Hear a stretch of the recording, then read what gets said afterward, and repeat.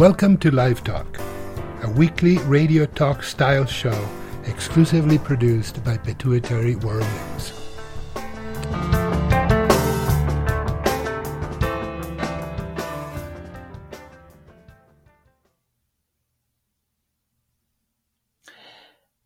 Hello, everyone, and welcome to Live Talk with Pituitary World News. My name is Dr. Blevins of Pituitary World News.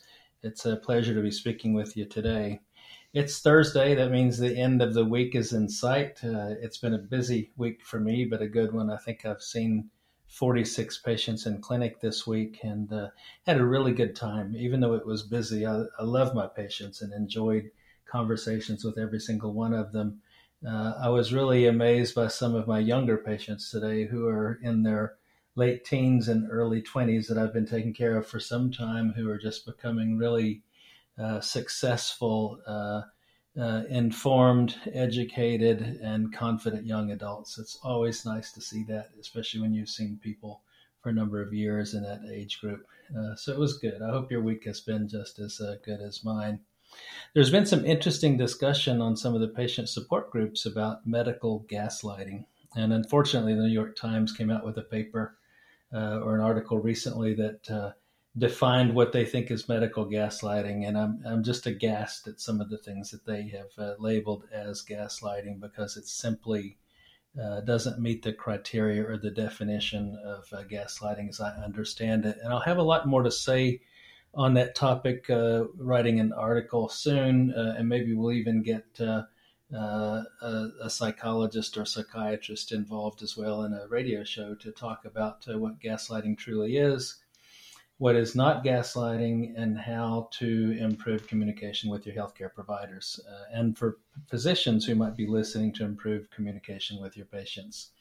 At any rate, let's move beyond that. I'm delighted today to have Dr. Kevin Yuen join us to discuss the medical management of residual and recurrent Cushing's. Dr. Yuen is at the Barrow Neurological, Institute in Phoenix, Arizona, where he is the director of the Pituitary Center, and has a well-established practice and works with some tremendous neurosurgeons, including one of my former colleagues at that institution. And they're doing some really great things in Phoenix, Arizona. We're happy and pleased to have Kevin here. So, Kevin, welcome to the program. Thank you, Louis. Glad to be here. Looking forward to joining in today. Well, how has your week gone so far? It's been busy, like yours. Lots of patients. As you know, pituitary patients are definitely more challenging. But again, I enjoy very much seeing them, listening to their problems and trying to be a detective to dissect and get to the bottom of their problems. Many of them have had this problem for some time, so and I feel a sense of fulfillment, if you like, when I'm able to help them, especially when they've been through so much and struggling through life. And it's always brings me pleasure to be able to help them and to give them hope, and for them to face life as they go through and navigate themselves through these challenging times with their disease. That's the really nice thing about our specialty, is we are able to help people, and we see people improve with treatments. And to give an example, I saw a patient today that I haven't seen in 8 years. He lives at a distance and was followed by a local endocrinologist who I think is ratcheting down the practice. And he was ready to come back to me anyways because he just wasn't feeling well, and he wanted some help to try to figure out what was amiss or what might be changed. And I had 2 things that I can do for him that I do differently than the other endocrinologists that I think are going to improve his sense of well-being. So it's nice to sort of go on these adventures, if you will, and do the exploration and the discovery, and then come up with a plan that we think might solve patients' problems. And 9 out of 10 times, I think we're able to achieve success with a patient feeling better. No, I think what you say is so true, Louis. I mean, they're so overwhelmed by what they have and what they are going through that, when they wake up, there's really nothing for them to look forward to except having the mindset to deal with themselves and their illness and their disease and their symptoms as they make their way through the day. And as you know, it's always challenging. So even sitting down and understanding and going through the plan and giving them that plan of action and seeing them execute it and getting things done and getting things achieved, certainly, at least sometimes, not all the time, but sometimes when you're able to even help them with even the most smallest symptoms and give them the hope, I guess, that they are not alone and that there are treatments out there. And often we involve multidisciplinary teams as well, and they're very helpful, and they also give us a different facet of how to approach these challenging diseases that our patients face. Now you were at the Swedish medical for a while Mm, before going to Barrow, and prior to that, you were at the University of Oregon. And mm, I'm just going to set the prelude for a discussion about Cushing's and ask you this question: have you seen any difference in the prevalence, if you will, or maybe you would use the word incidence, but I think prevalence is a better word, in hypercortisolism in your current catchment or referral area compared to the prior one in the Pacific Northwest? Yeah, I think in the last few years, definitely I've seen a greater number of patients being referred. Granted, not all of them have Cushing's, but indeed some of them do. And certainly some of them have many symptoms that overlap that make them think they have Cushing's. But I think the referrals have increased, at least in terms of, hey, doc, can you work me up and see whether I have Cushing's or not. And I think maybe partly is related to the increased awareness of some patients. We have social media now. We have many talks that are now available online, and patients are very savvy these days. They are very educated, which is great. Sometimes they go onto online and they look up information for themselves, and I truly ask them to advocate for themselves. And sometimes I've seen patients whereby they, because of the fact that they have been so persistent and have been advocating for themselves, that they've managed to come to the bottom of what they have been going through, and Cushing's being one of the diseases that they have been diagnosed. So I say, in a nutshell, yes, I would say the awareness has increased in the last 5 years or so, at least in my practice, and I'm seeing a little, maybe 10, 15%, 20% more referrals for assessment of possible Cushing's. Mhm. It's interesting. I asked the question because when I was at Hopkins, my former mentor Gary Wand once told me that his experience in the pituitary center there was that for every 10 patients that we were referred with possible Cushing's, probably maybe 3 people would have Cushing's, and the remainders were exclusionary. They didn't have the diagnosis, but he felt that was a good ratio because we need to see those referrals to be able to catch everybody who has the disease process. Of course, the diagnostic criteria and even the reasons for testing were much different back then. When I was on faculty at Vanderbilt in the South, I thought I saw far more Cushing's than I did at Hopkins. And the ratio was about a 5 to 5. So for every 10 people that I saw that had been referred for evaluation of possible Cushing's, maybe 5 had it and 5 didn't.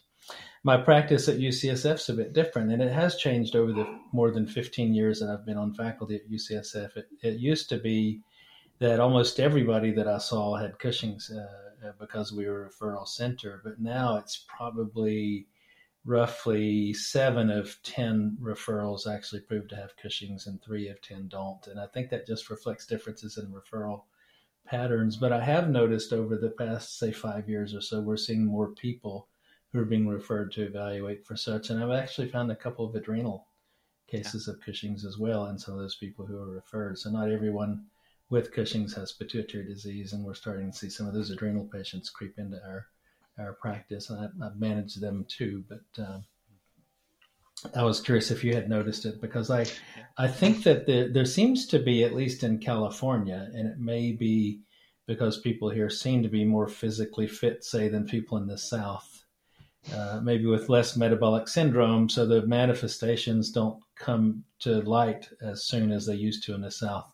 For a while, I thought, well, clearly Cushing's is less common here in the Bay Area than it was in the South. And I don't know if that was sort of an epiphenomenon of something else going on, like more fitness, or whether that was a real finding. So I was curious about your experiences since you changed locations as well. Yeah, certainly the ones that are fit, or those that have embarked on a lifestyle that involves a lot of physical activity, um, I they are slightly more challenging to diagnose simply because most of the time the hypercortisolism in them, if they have it, tends to be milder, and certainly they are more cognizant of how they feel, and certainly that this helps them or prompts them to make an appointment to come and see a doctor sooner.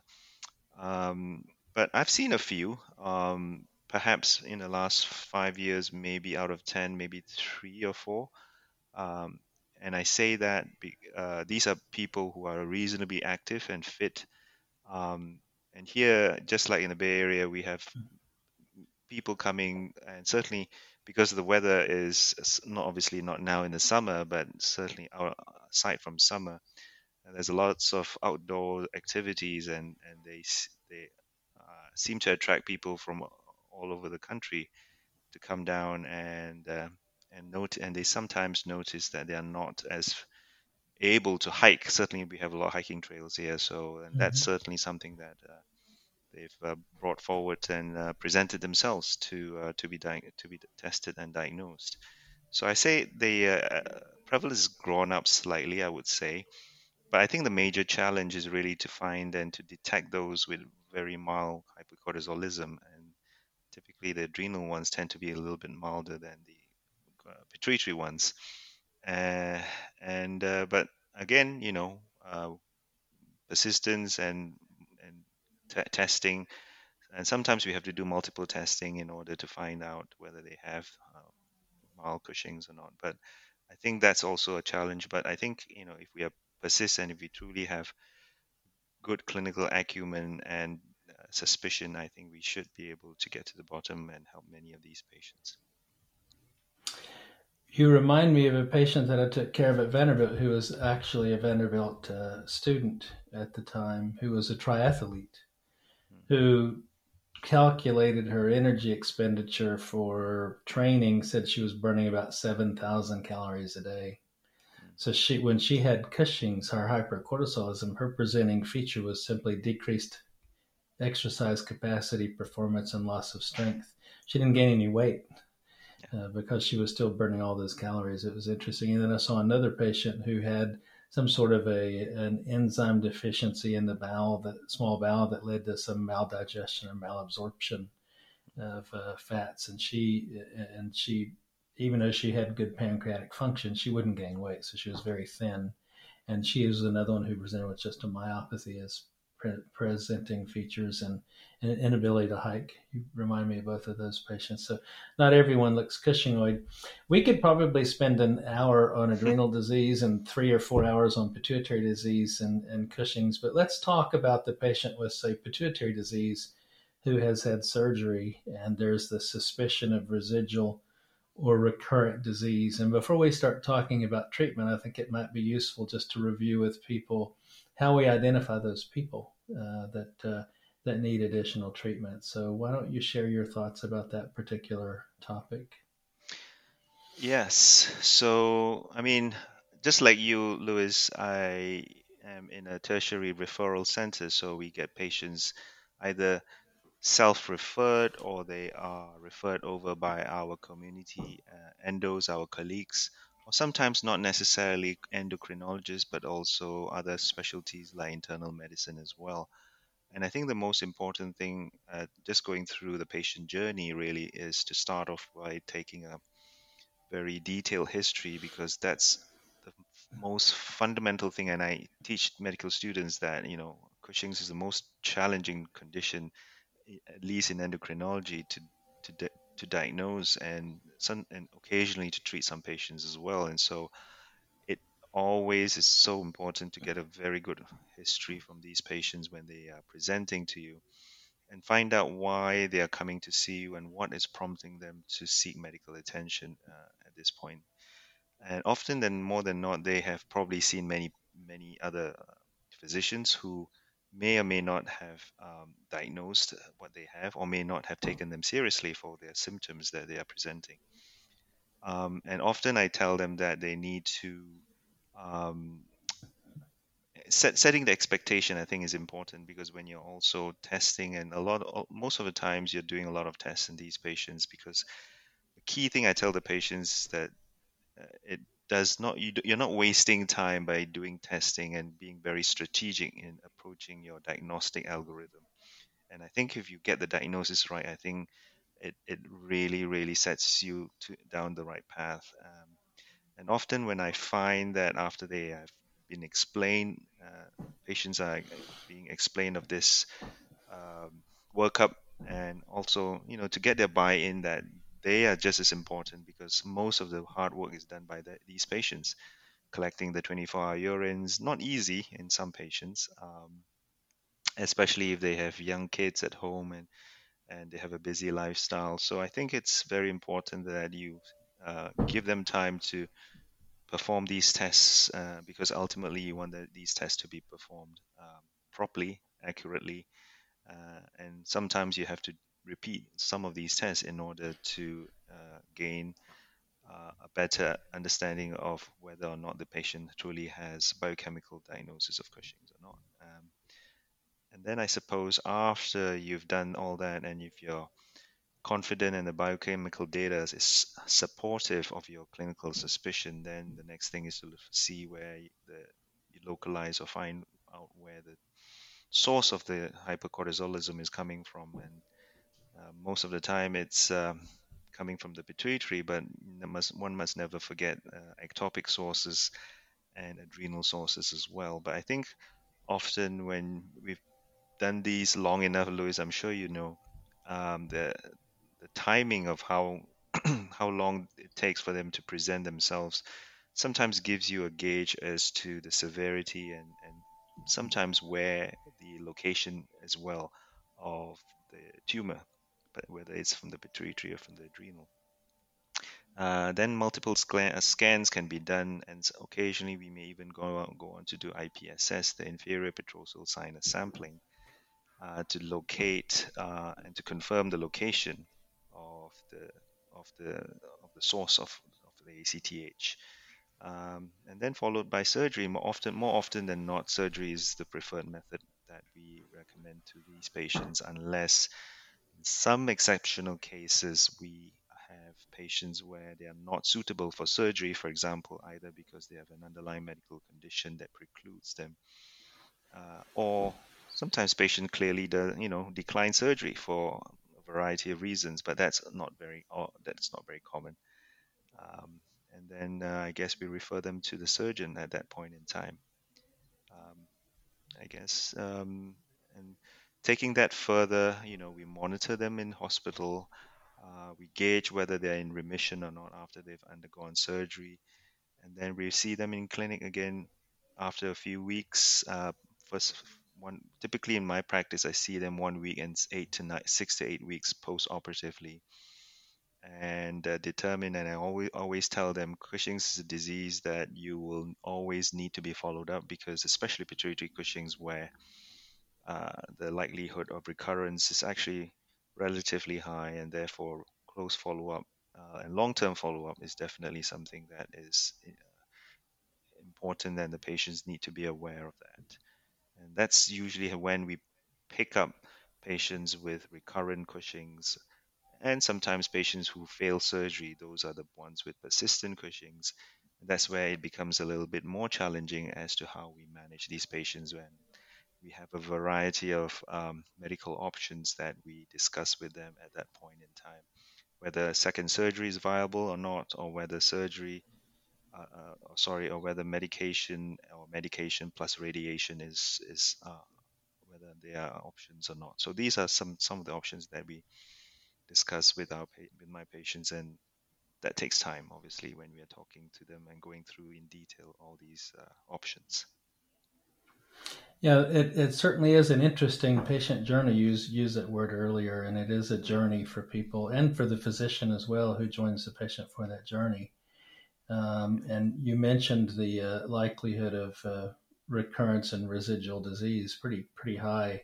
If you look at series across the United States, I think your institution, my institution, have better results. But they say that 2/3 of people are not cured of their disease after the first operation. We probably cure 90 to 92% of small tumors and 60% of large ones, but our recurrence rates are 5% and probably 20% for each of those. And I think those are good numbers. Yours are probably the same with your surgeons, but Yeah. it's really 50 to 60% of people get cured of their Cushing. So there's a lot of people out there with residual and recurrent disease. Those who have the residual disease are easy. Their cortisol levels are still detectable or greater than 2, often greater than 5 or 10. Their urine cortisols are often still elevated. Their ACTH levels are detectable. They don't need steroids.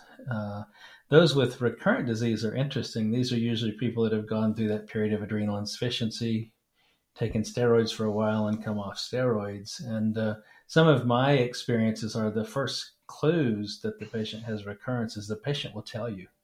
They'll say, my Cushing's is back. They notice they're starting to gain weight that they had lost. They're starting to have trouble with insomnia.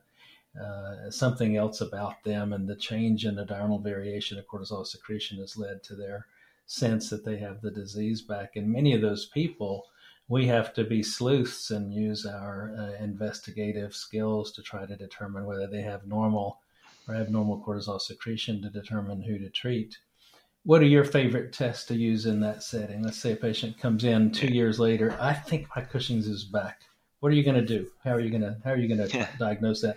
And what's going to lead you to believe that they do have recurrent disease? Before you talk about the MRI, obviously, if the MRI shows recurrent tumor, that's a no-brainer. But that's a no-brainer. Yeah. Of course. So I think I particularly, and that's where I go back to the initial history taking, because that is so important, because every patient is unique. At least, in my opinion, every patient, each individual patient has his or her own scenario, and that's of what that has led the patient to see you. And often enough, when you question them closely, you will find that there will be at least several prominent symptoms that led them to seek medical attention. It could be the sleep, it could be the weight, it could be, short onset of diabetes. So I think those are the things I tend to put down on my history in the initial time, in the initial clinic visit. And then I go back and ask them again, do you have any of these symptoms? Because patients who are alerted by these symptoms, and when they've undergone surgery and they're in remission, and if they experience some of these symptoms, they are very quick to pick these things up. And I think that is so important, because they will tell you that, my sleeping issue has come back, or my, my ankle edema or my swelling has come back for no reason, and that was the original symptomatology that led me to see my doctor. So I think those clues would, again, as you mentioned, the word sleuth is so important, that you go back and you pick up those little cues that the patient tells you, and from then on you perform the workup. Now, but I think in terms of recurrence, especially for a patient who has undergone a period of quote unquote remission, i.e., either being adrenal insufficient post-operatively for a period of time, and then ending up coming off their steroids for some time. Um, Generally, if they were to recur, typically they would recur with a biochemical evidence that is usually not very obvious. And clearly that's the case, because the patient has had pituitary surgery. So I think you have to be picking a test that at least can give you, or can detect the subtleties of changes in cortisol's production or cortisol levels. So I tend to use more saliva cortisols for such patients, assuming that they have a normal sleep pattern. But again, sometimes patients don't present nicely in a box for you, and if their sleeping pattern is all over the place, that makes it really difficult to to use the saliva cortisols, or at least interpret the saliva cortisol results reliably.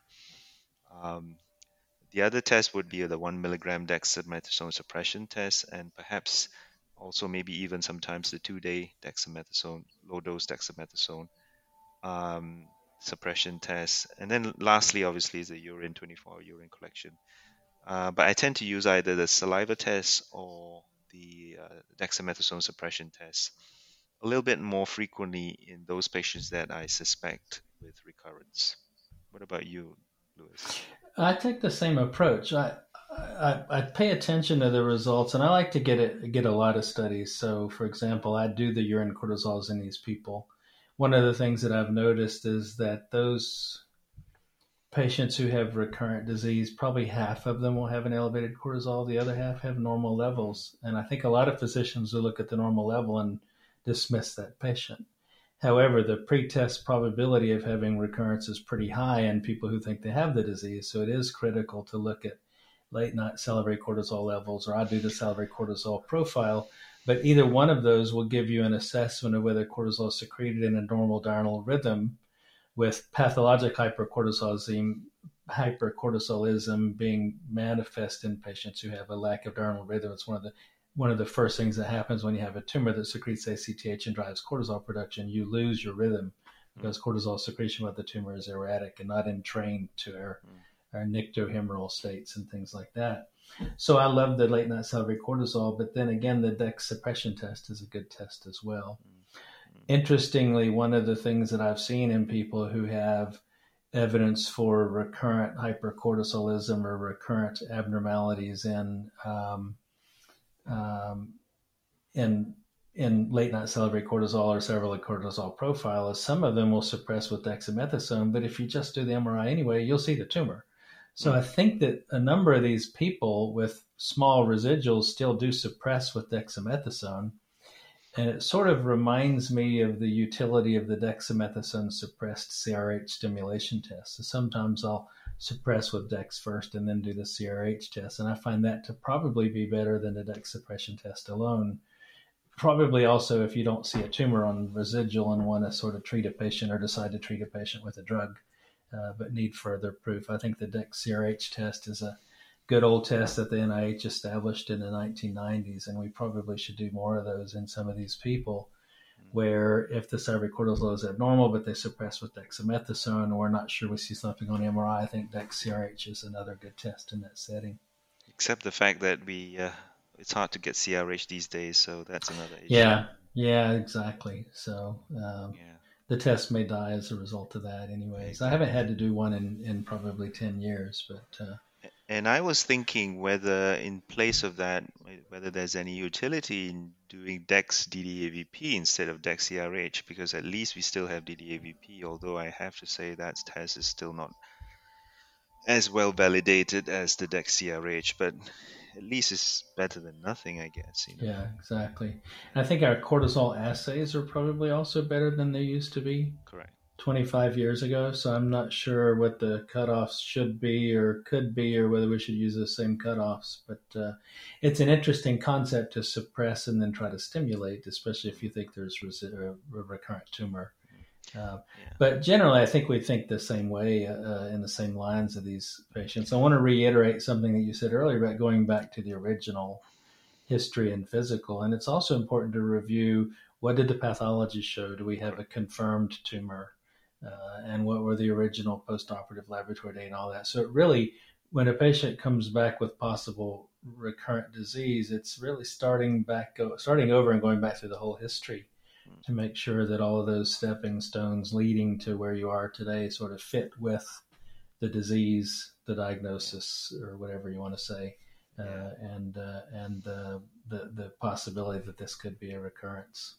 Yeah, and I think one other point I'd like to bring up too, which I've over the years that I've kind of learned, is that it's never bad to do more over test than to under test, and because if you have a good number of data points, especially during the very first time when you're seeing the patient, and if say the patient recurs, say in a year or two after the after they've had their surgery, and you're testing them again with the same test, you can actually go back and look and see, for example, like the saliva cortisol results, and see, and they may not necessarily have to be abnormal. They may still be in the normal range, but if you see that there's a marked change between testing them second time around compared to the original time when they were tested post-operatively, you can also get an idea, because the thing is, a lot of the times we are always taught to look at the reference range, and if it falls within the reference range, it's normal. Well, it is to a certain extent, but for that particular patient, if there's a trend of that the levels are changing, it might also at least give you some clues to the fact that the patient may have a very mild recurrence that is kind of taking place at that time. Yeah, the other opportunity is the tincture of time to follow up over time and to see that those salivary cortisol levels may continue to increase. It's also an example of why I like to do the salivary cortisol profile. I had a patient last year that had, or maybe earlier this year, that had possible recurrence and had a late night salivary cortisol of 0.12, which is normal. 0.15 considered to be abnormal, but it's enough to sort of raise an eyebrow. Yeah. And you wonder, is this recurrence or not? But I had her do a salivary cortisol profile, 2 cortisols in the morning, 2 in the afternoon, and 2 at bedtime. And they were all 0.12 or to 0.15 throughout with no diurnal variation whatsoever. So it helped me to establish right away this patient's making cortisol not in a diurnal rhythm and probably does have recurrent disease. And we proceeded to get her an MRI and deliver radiotherapy to a residual lesion. I mean, That was in the ideally, it'd be cavernous sinus. nice. Ideally, it'd be nice to measure serum cortisols in these patients as well, if the patient is able to be admitted, especially the late night serum cortisols. But that's not so easy to do. And certainly, when I was a student, we used to be able to do that. But then I was trained in the UK, where we were able to admit the patient um, to uh, to draw blood from them in the early hours of the morning. But that's also another way of doing it, but not so easy nowadays. Yeah, fascinating. Well, let's take just a short break and then we'll come back and we'll talk about the way we approach medical management of patients with residual and recurrent disease. Okay. You are listening to Live Talk. We'll be right back.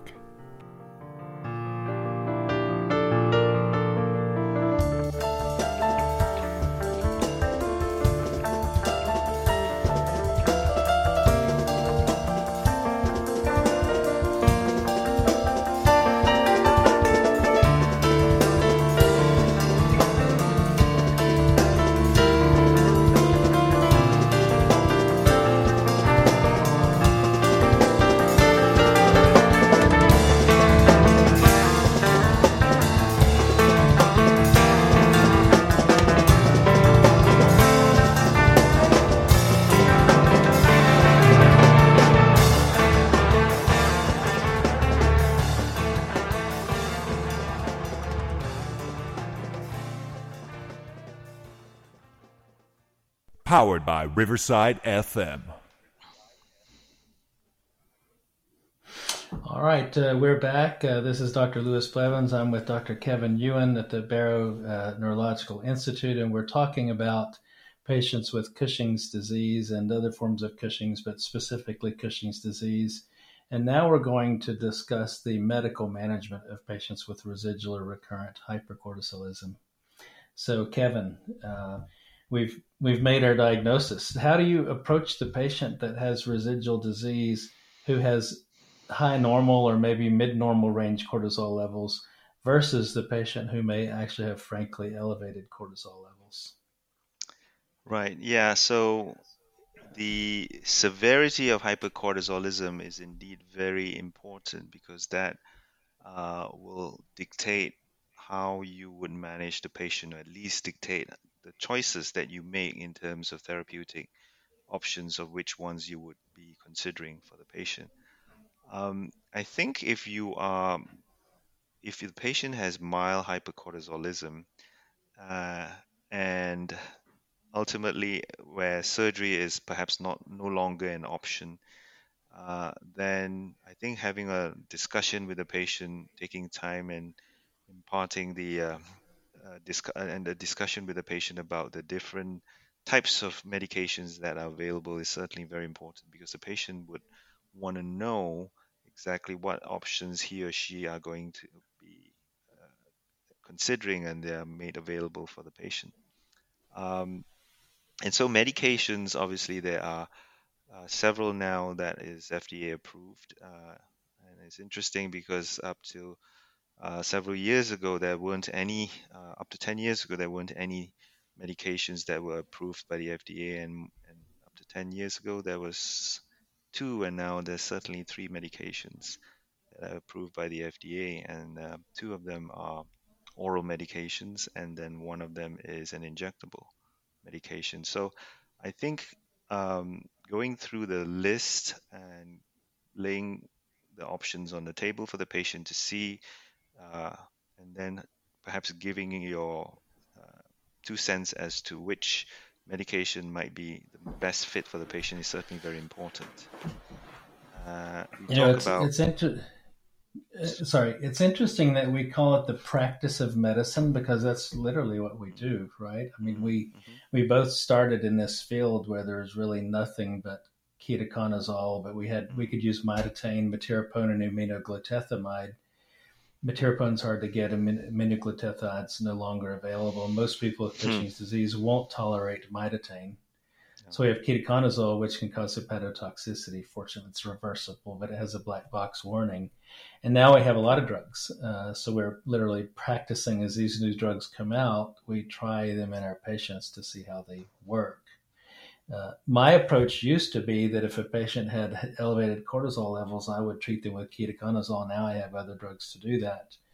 If a patient had recurrence but normal urine cortisol levels, even though they were symptomatic, usually if I found tumor, we'd do radiotherapy, repeat surgery, or just follow it if there was no tumor. But these new drugs have allowed me to practice on that group and try to figure out other ways to solve their problems. And I have found that oftentimes it's useful to use some of these agents in patients when they have normal cortisol levels, using the old concept that what's normal for a patient might not necessarily be what's Yes. normal for the population. So, urine cortisol 35 to 40, the patient may do better if the urine cortisol is 20. So it's been interesting, and I've certainly learned that in the last number of years. That Now that I feel that we have some safer drugs to use, that we can treat those patients and ratchet their cortisol levels down to around 20. And most of them feel better and do better and lose weight, and their blood pressure is better, and they sleep better and all of that. So, how about your experience in that realm?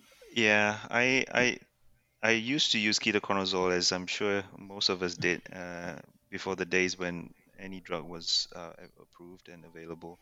And yes, you're right. Now there are more options, and more options means sometimes it's also challenging for the patient too, because ultimately the patient has to be comfortable, and also one has to be educated into what these different types of medications are and how they work, because that also encourages patients to be compliant, because ultimately, no matter how important and how effective the drug is, if the patient is not, um, if you don't get the buy-in from the patient, and if the patient is not understanding why we are doing what we are trying to do here, certainly they may not necessarily be compliant, and that's another issue too. So I think a lot of education goes in.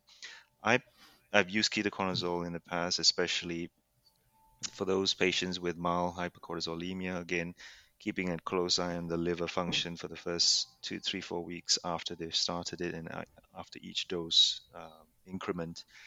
But now we have a bit more options, oral medications, and then we also have an injectable option as well. Mhm. Again, the more severe patients, clearly, if they are severely Cushingoid, then I guess then it's important to bring down their cortisols quickly, because clearly these patients have a higher risk of complications, and we want to make sure that we minimize those complications. So we want to choose an agent that has the ability to has the ability is effective and has the ability to bring down the cortisols promptly. So zilodrostat is an option nowadays. It's available, and more recently, there's the Recolef or the levoketoconazole is another option that has been made available and approved by the FDA. Mifepristone is another option as well, particularly for patients with glucose intolerance. It's approved for patients with underlying hyperglycemia. So we have options there that we can choose, but certainly the ultimate goal is to normalize the effects of cortisol so that the patient's comorbidities and risk factors are minimized as soon as possible. Now, at Pituitary World News, we've done a series of podcasts on each of the different drugs available to treat patients medically, but so I don't want to review all that information here, but I was thinking about how we would approach this, and I wanted to basically, not holding you to anything, but I want to sort of ask you, I'll mention the drug, and I want you to sort of say what comes to mind about the type of patient you would think about treating with that particular drug, because I think there are patient Sure. profiles that would dictate one course of action versus another, and I want our audience to understand how, Absolutely. as physicians, we might think and choose amongst this. You mentioned earlier, as I do, we talk to the patient about all the different drug classes, and we like to give patients an opportunity to choose how they would like to proceed. But I think we both recognize that our role as physicians is sometimes to gently nudge or guide a patient to one treatment or another based on the things that we know about the drug. So I want to try to bring that out through this discussion. So let's talk about Signifor, Signifor LAR. What patient group would you think about you employing that drug as a first line treatment?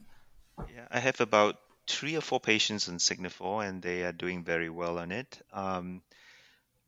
Clearly, at baseline, when the patient has been diagnosed with recurrence of the disease, ideally the patient should does not have diabetes. So, because one of the major side effects of the drug is hyperglycemia, so it's preferable that the patient is normal glycemic at the very start. And if the patient still has visible residual tumor, but certainly not amenable for surgical access, non-diabetic, and obviously patient who is not averse to injections, I think those patients would benefit from would at least find some benefit from considering the use of Signifor.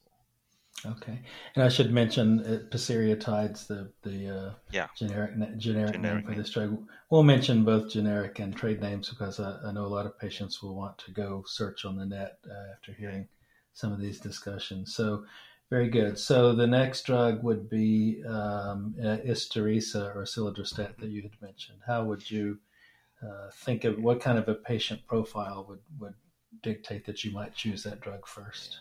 So zilodrostat, the data that has been published indicates that it's very effective and it's quite a potent medication. The way it works is that it inhibits cortisol synthesis or cortisol production from directly from the adrenal at the level of the last step before cortisol is converted. And so it's very effective. And one of the things that I would consider for the patient would be if the patient certainly has quite a significant hypercortisolemia, and the desire is to bring the cortisol levels down promptly. I think that would be a reasonable drug to consider. The dosing is fairly straightforward. It's twice a day, and you can take it and you can increase the dose pretty quickly. But obviously, you have to be mindful of monitoring things like potassium and blood pressure, blood sugar. And certainly for female patients, one of the things that has been reported is the hirsutism, or the increased male features because of the fact that it can raise testosterone levels slightly in females.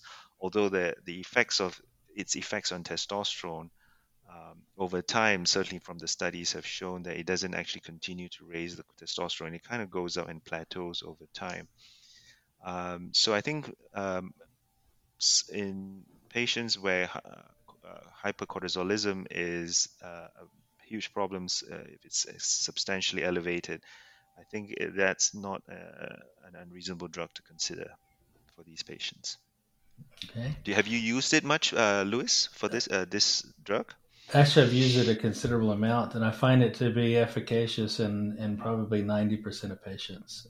I've only had one of probably maybe higher than that. One of maybe 10 or 12 people who have not had a beneficial response to treatment. That patient, fortunately, in the period of time we were treating with the medication, over about probably 6 months, we did escalating the dose to really partial responses, but not anything that was worth cheering over.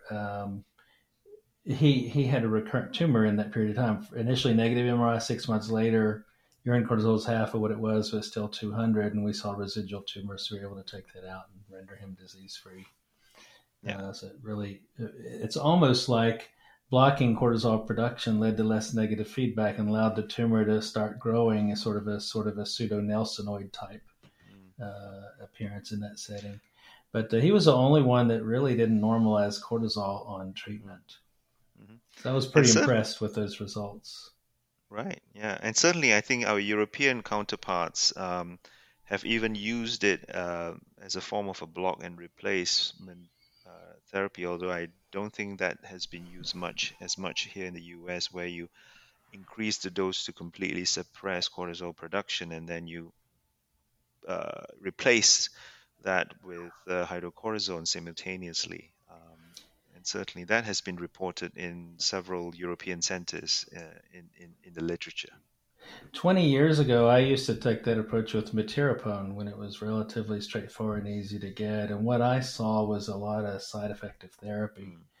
Hysteresis is a lot like metirapone. You see about the same sorts of complications. So I was seeing a lot of women who were developing hirsutism with that block and replace approach, and a lot of apparent mineralocorticoid excess with hypokalemia and hypertension.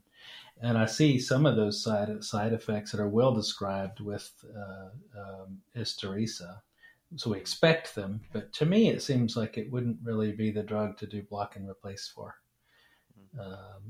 just because of that risk of developing these complications might be higher. So it'd be interesting. I don't know their literature. It'd be interesting to see that. I haven't used it, but it was interesting to read the literature. But again, like you, also majority of my patients on osilodrostat or hysteresis have responded very well on it and remain on it, and some of the symptoms have also improved substantially as well. So many of my patients are quite pleased to be on it too. Yeah, mine too. So how about the newest drug on the palette for us to use, Recorlev or levoketoconazole? Yeah, Recorlev, I have not prescribed any yet. And looking at the data, I'm well aware that the data is good, it's very solid, and I see that it is obviously ketoconazole, but it's called levoketoconazole because there is a change in the molecular structure that mirror images levoketoconazole. And so it behaves very much like ketoconazole, where you have to be very cautious and mindful on keeping an eye on the liver function of these patients as well. My feeling is that it's probably not as potent as hysteresis or osilodrostat, but certainly it has a place. And perhaps maybe patients that would have used ketoconazole, I may consider using levoketoconazole or Recorlev in these patients. But so far as we speak now, I have not put anyone on it as yet. I don't know if you tried it firsthand and seen I think we might have tried it in one patient or recommended it, but a patient actually chose to go on hysteresis instead. And Korlym or mifepristone, what type of a patient would you treat with Yeah. that particular So drug? I've used Corlim for some time now since it came out in 2012. And again, I'm very selective in the type of patient. Certainly, it does have a place for the right patient. So typically, I guess the ideal patient would be a patient with diabetes, a male patient with diabetes and hypertension, because of the way it works by antagonizing the cortisol effects at the level of the receptor, and certainly also can have effects on the uterus, which is why sometimes if it's used in females, particularly those with an intact uterus, you can observe uterine bleeding, which is not very pleasant for the female. And so I think that together with some of the other nuances such as potassium monitoring and thyroid function monitoring, those are the key things when you're considering using mifepristone. Now, clearly, because of the way it works, preferably you want to use it in a patient where where there's a minimal risk of tumor growth. Although the data of it inducing tumor growth is not very solid, but still it's because of its mechanism of action, you want to be cautious of that as well. So I guess the ideal patient would be a male patient with no residual tumor, with diabetes and hypertension. Okay, very good. That's a fairly good summary. I have also used it, but sparingly. Maybe one patient as an outpatient who self-selected that drug over the other choices, but I've used it a couple of times in the inpatient setting in people who had Mm, very severe hypercortisolism with life-threatening infections and metabolic consequences where you just needed to get their glucose is under control and their hypokalemia really quickly. And it worked very well in that setting to mm. treat that very severe, very sick hypercortisolemic patient in the hospital setting. So I find it particularly useful there. Yeah. Let's go. Let's go back to the old standard ketoconazole. So that drug is still available. Have you used it in a while, or do you have patients still No, taking that? I have a few. And I think, although I forget to mention as we are discussing about treatment options here, I think one of the things that we probably should also mention is the uh, the the ability of patients insurances, because that is also a big factor in determining which drug that you eventually put the patient on.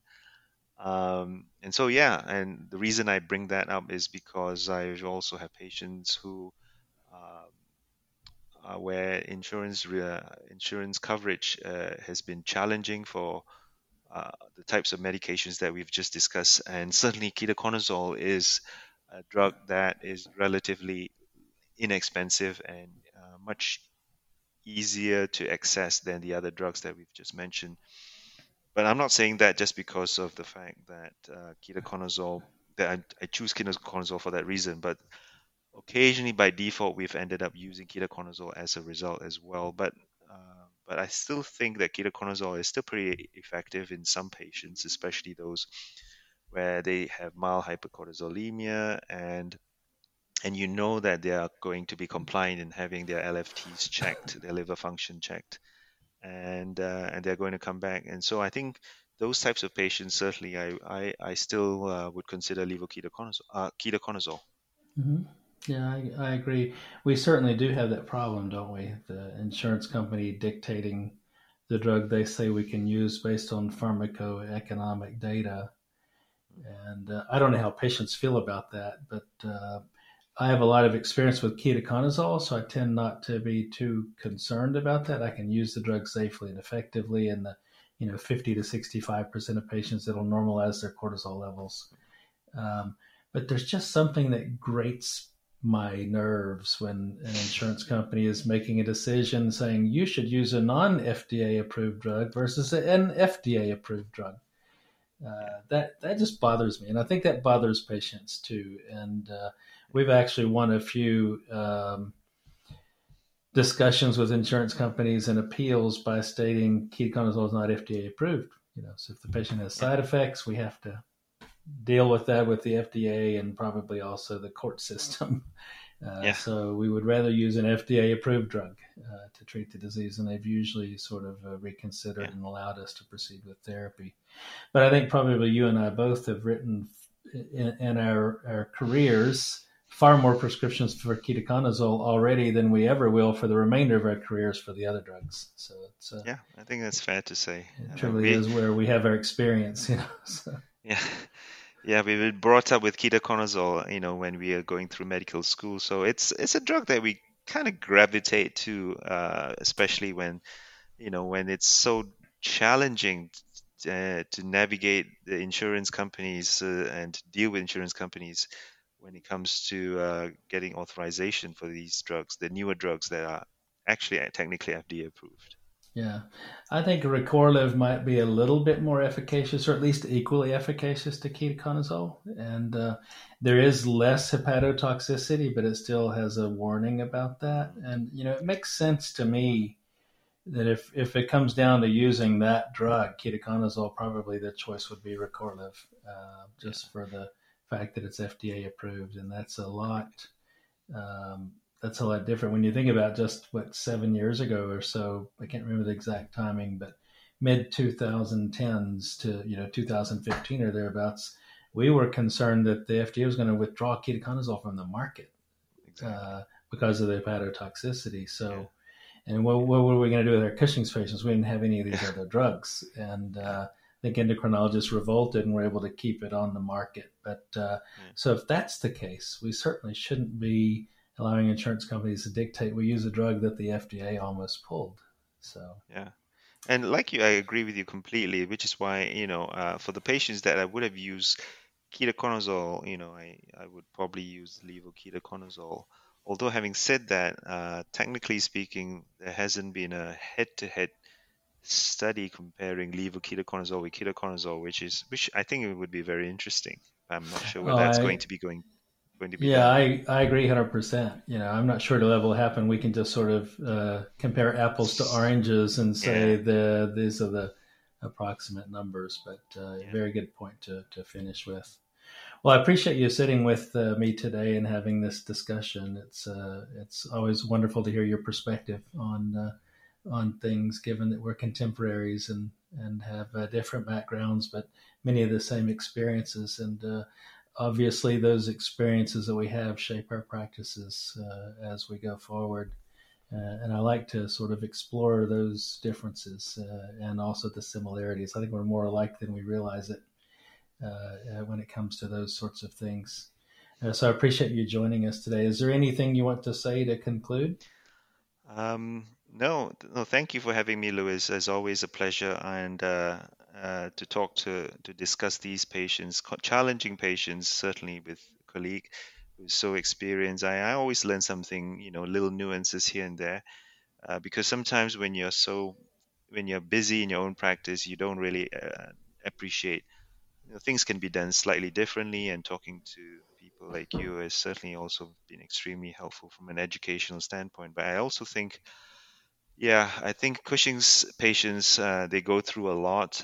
They certainly have a lot on their plate, I would say. And I think a lot of these patients' education is so important. And particularly when we have patients where they have finally got to the point where they are diagnosed with Cushing's, and they are so looking forward to the surgery in the hope that that is going to reverse all their problems. And I think it's important to set the expectations for patients that sometimes that may not be the case as well. And certainly a lot of empathy has to go out for these patients. And that's why we are doing what we're doing, which is we're in it because we want to help our patients live better lives and live longer. Yeah, very well said. Thanks again. And I want to thank all of you who have joined us today for tuning in, and those of you listening to it at a later date. Feel free to send us your comments, and we're happy to participate in a discussion with you. But we really, truly invite you to join us for future shows and ask your questions so we can have you actually join the program and have a live discussion with our guests. Once again, Dr. Louis Blevins with Pituitary World News. Thanks for listening. Thank you for joining us. You have been listening to Live Talk, an exclusive production from Pituitary World News.